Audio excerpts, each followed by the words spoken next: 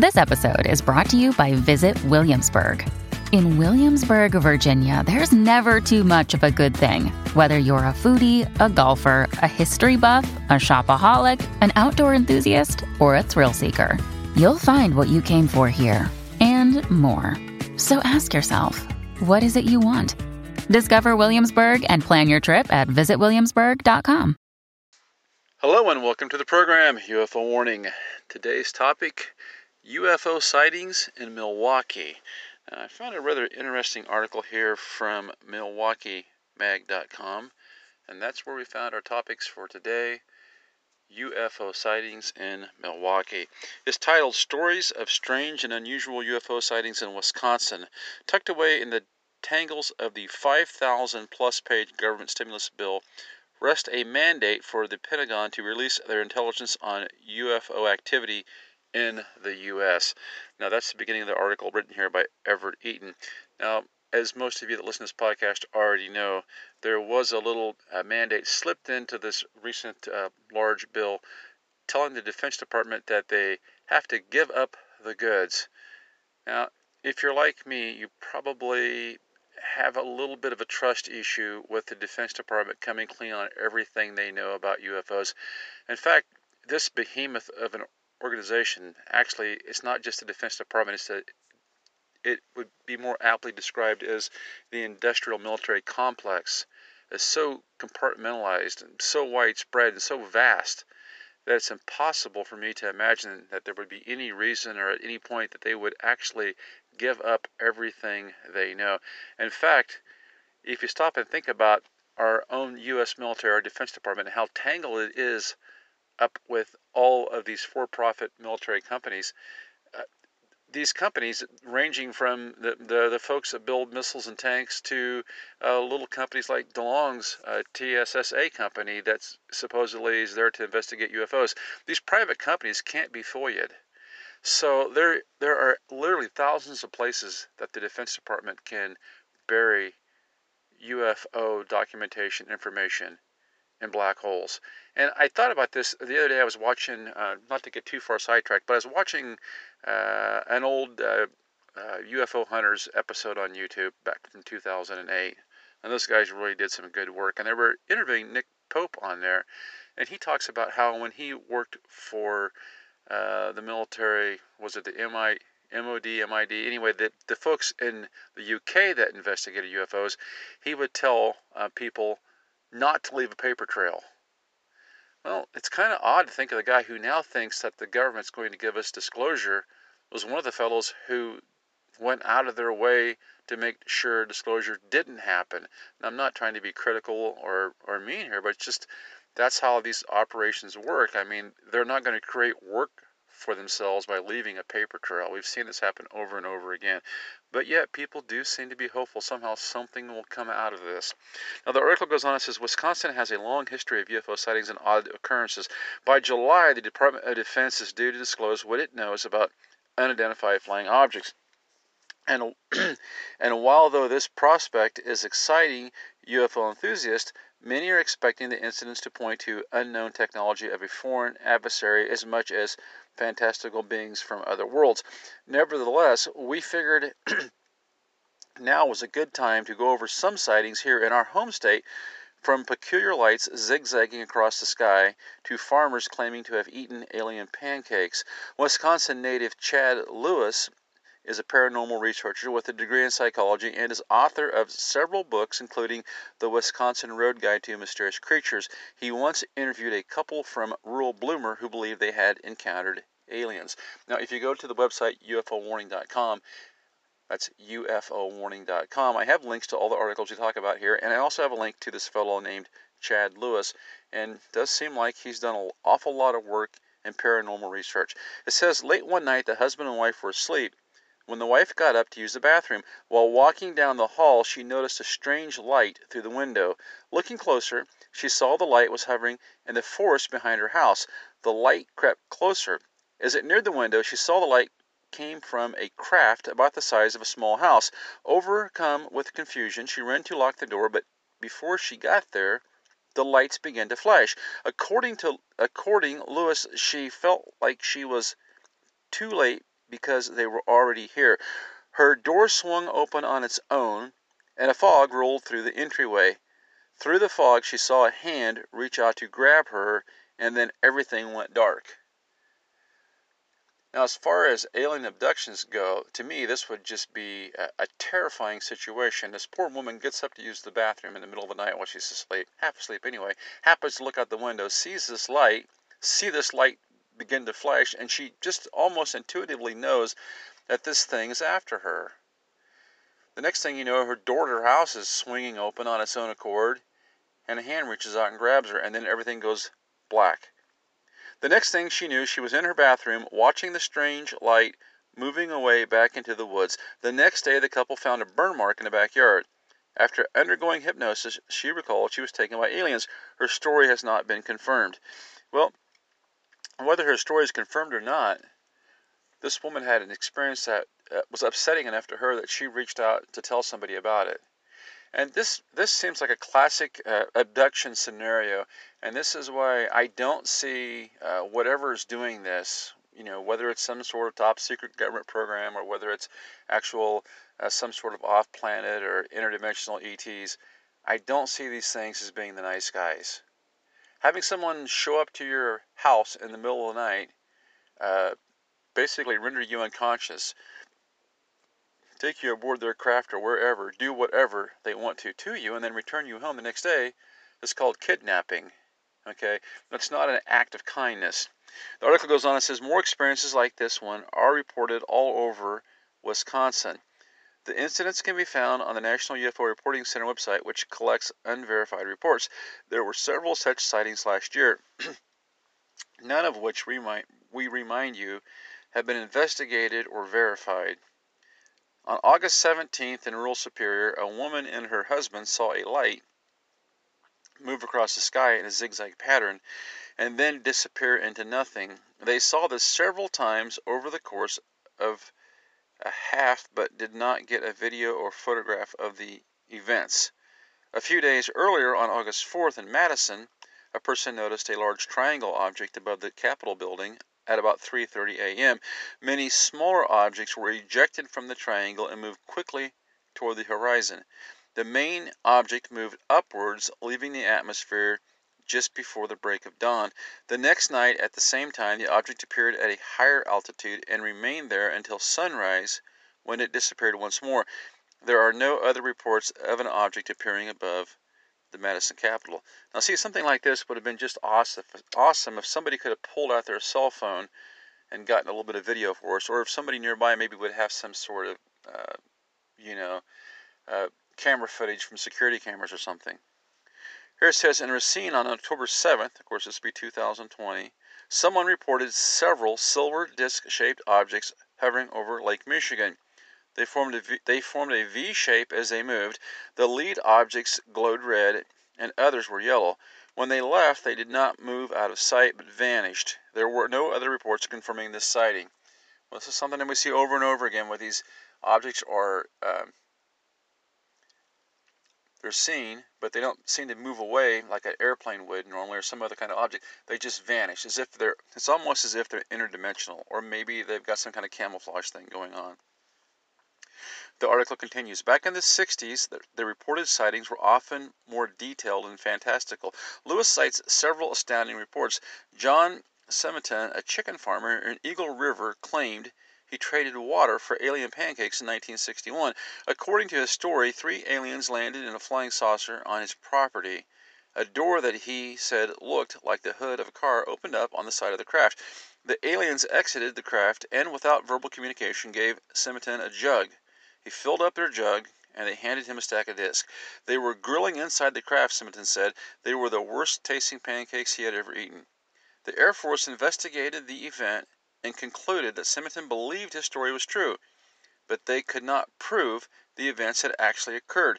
They sent the pancakes to the Food and Drug Laboratory to be analyzed. The pancakes were found to have been made of starch, buckwheat, soybeans, wheat bran, and hydrogenated fat, all of which are accessible on Earth. The case was declared unexplained by the Air Force. Now, you have to think this person must have been a fairly convincing witness for the Air Force to rate this as explained. But this type of very highly personal observation of a UFO with the aliens involved is something that we see from time to time. And I almost find this to be the observer effect at work, where, for instance, in this case, the aliens are giving him pancakes. We've seen this kind of thing happen with many of the airship sightings from the 1890s, where people saw these UFO craft shaped in what they would have recognized as a large blimp or hot air balloon of some type. And then oftentimes they would have conversation with aliens who looked very much human-like, and talking about maybe even some mundane event or something that was about to happen in the future. All very personalized experiences that they had with whoever or whatever it was that was piloting these ships. Now, when you consider the number of shape-shifting observations we've made, and we've come to conclusions of in the latter years, I've come to the belief that these craft that look like large blimps or hot air balloons from the 1890s, 1900s, that was simply the closest thing that the observer could compare these things to. It was what would fit into their realm of possibilities. I'm not seeing these things so much as a mechanical device, more like an interdimensional phenomena. Much like the government has said, we're moving from unidentified flying objects to unidentified aerial phenomena. It's almost as if we're going from airplanes to ghosts. So I think it's important to discriminate between the two types of sightings that we see here, and this is a good example of that. Now it goes on and says, Elmwood, Wisconsin, has become known as the UFO capital of Wisconsin, in part stemming from a 1976 UFO sighting by police officer George Wheeler. Wheeler was on duty when he spotted an orange glow near the quarry at Turtle Hill. He assumed it was a fire and drove over to check it out, but when he arrived, he saw a ship overhead, which he described as silver and larger than a two-story house with an orange beam emitting from the top. "My God, it's one of those UFOs again," he said over the radio. There was a loud whooshing sound, and a ray shot out of the UFO and struck his cruiser. The car's spark plugs were blown out. Think about that. This is an old 1978. I think it was like a Ford LTD or something. Blew the plugs out of the car. Now, I don't know if you've ever put spark plugs in a car before, especially these old cars from back in the 70s, 80s. I mean, you had to really screw those plugs in there. So these things are threaded in. It says it blew the plugs out of the car. That's actually amazing to me. And the lights stopped working. The story's veracity has never been confirmed. Well, excuse me. The spark plugs were blown out. Something was confirmed. But the interest in that sighting and others has continued in Elmwood as the village has celebrated a UFO Days festival every July since 1978. Now, there were a couple other sources for a couple of these sightings that were mentioned here. And I found one here. Just give me 1 second. It seems like this was from 1974, December 2nd. Now, this is the one I think they mentioned earlier. It says, 1974 occupant case in Wisconsin, William Bozak encounter. This is kind of an interesting one. This is from thinkaboutitdocs.com. It says, date December 2nd, 1974, sighting time 10:30 p.m. at night, of course, location, Frederick, Wisconsin, a rural road, and a Heineck classification of CE3. And then it goes on, it says, size of object, 8 to 10 feet in height. It says, source, Apro Bolton, volume 23, number 4, January 1975. Dewey, Burcheld, and Edward Leitner, Jerry Clark. Summary, farmer William Bozak, 68, who had what he termed as a hair-raising experience on December 2nd, 1974. As he was driving home, he spotted an object on the left side of the road ahead of him. It had a curved front of the glass, and inside I could see a figure with its arms raised above its head. Basically what he's seeing is this large alien-type creature encapsulated in this, what he described as like a glass bullet-shaped container. It says Farmer William Bosick, 68, of rural Frederick, Wisconsin, that's located, it says, in Polk County Northwest section, had what he termed as a hair-raising experience at 10:30 p.m. on December 2nd, 1974. Mr. Bosick had attended a Fanners Co-op meeting in Frederick and was driving to his rural home southeast of Frederick when, at about 1 mile from his farm, he spotted an object on the left side of the road ahead of him. He had been driving slowly because of patches of fog, and his headlights reflected off the object, so he slowed as he approached it. Quote, "It had a curved front of the glass, and inside I could see a figure with its arms raised above its head," Bosick told reporters. When later interviewed by field investigator Everett E.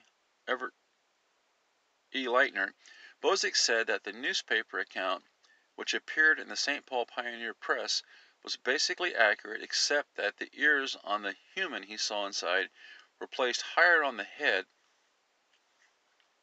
The object was standing still and appeared to be between 8 and 10 feet in height. The transparent glass area through which Bosick could view the occupant was bullet-shaped at the top, or tapered to a peak. He had slowed nearly to a stop when he came up to the object, but then fear took over and he stepped on the accelerator and left the object behind. He said that when he did so, the inside of his car became dark and he heard a swishing sound like branches of a tree brushing against the car. Boy, if that wouldn't get your attention, I don't know what would. The human, as Bosick referred to it, had hair sticking out from the sides of its head, with ears protruding out about 3 inches, and they were shaped like a calf's ear. It had no collar or shirt with a seam in front, but appeared to be clothed in something tannish brown in color and fitted skin tight, like a diver's suit. Both arms were extended above its head, and hair stuck out from the outside of the arms. There was no beard. Both arms were extended above its head, and hair stuck out from the outside of the arms. Wow. There was no beard, but there was hair or fur on the upper part of the body. I'm a little confused here because he says it looks like it had a fitted shirt over, but then he describes the hair coming off the chest. There was no beard, but there was hair or fur in the upper part of the body. The rest of it, from the waist down, was not visible because of the fog. The object itself was not lighted, but reflected light from the headlights of Mr. Bosick's car. Mr. Bosick returned to the location the next day to search for any landing marks or evidence of its presence, but found nothing. He said he was very frightened at the time, but the look on the face of the occupant of the craft indicated that it was frightened too. Its eyes were very large and protruding. Now, this puts me to mind of some of these creatures that have been reported by abductees on these UFO craft. You know, lots of stories about basically human-animal mixes, mixing different kinds of animals together, finding strange creatures on these things. Some really disturbing, upsetting stuff. And it's almost, you wonder if this poor creature, whatever it was that he saw there along the road, if this thing just didn't happen to blink in there through some sort of interdimensional, haphazard accident, if it was deposited there by a UFO, we really are left with a lot of questions. It says Bosick kept the experience to himself for nearly a month, not even telling his wife and son, but finally decided to divulge the incident. And then it says, later that night, attempted to view the area where the incident had occurred from the vantage point of his house, was unsuccessful due to fog. I was so gold darn scared, I was afraid to go out at night for a few days. He told reporters later and said he wished that he had had somebody with him in the car at the time. After reflecting on the experience for a few weeks, Bosick said that he felt he did the wrong thing by speeding away from the object and should have stopped and tried to show it I was friendly. I wish I could meet up with it again. I would not advise someone to do that. I've read too many articles where people have gotten out in the presence of these UFOs, gotten too close to them, got in the way of what seems like some kind of energy beam coming down from them, touched them, ended up with what is clearly radiation poisoning. Um, you're dealing with something that obviously is far advanced as far as technology goes to us. You have no idea whether this thing is good, bad, or indifferent. Uh, you're taking a lot of chances by putting yourself at risk. My advice would be to observe from a distance and, quietly leave the area. It says, Mr. Light. Oh, here we go. It says Bozak, who has operated a 450-acre dairy farm east of Frederick for the past 40 years, said that prior to his Friday experience in December, he had been skeptical of stories about UFOs, and I'm sure a lot of people are going to be skeptical after hearing what happened to me. But if people don't believe me, I'll take a lie detector test to prove this isn't just something I made up. Mr. Leitner, who investigated the case, found Bosick to be a sincere man and a man with good reputation in his community. What I find interesting, especially about this, okay, so that the observer here operates owns and operates a 450-acre dairy farm, and he describes the ears on this creature, on this humanoid creature, as being calf's ears. You have to wonder if this is something he's projecting from himself onto it, or if this creature is some sort of human bovine hybrid that just happens to be showing up near this dairy farm to do who knows whatever. We know the fascination these things seem to be having with cattle and all the cattle mutilation stuff. So it's particularly interesting to me that this guy describes this 8 to 10 foot tall humanoid creature with calf's ears that stick out from the sides of the head. And the sighting occurs pretty close to this 450-acre dairy farm. You just don't know. Anyway, I found all those cases pretty interesting. There's another one there. There's a link to the one where the police officer had the sighting with the UFO, and that was his second sighting, apparently. You can go to ufowarning.com and take a look at that and read it.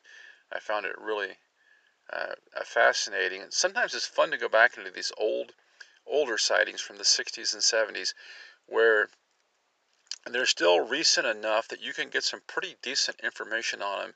And when you can find the actual quotes from the eyewitnesses, many of which have passed on now, it just brings these sightings to life. And I think what I find a lot in these sightings from the 50s, 60s, and 70s is that they're not trying to impress anybody. They're not trying to make it more than what it was. They're just reporting the facts, the basic facts, just as they saw them. And like this guy, this farmer, what does he have to gain by reporting this bizarre sighting of an alien along the side of the road, contained in this clear, transparent container, whatever it was?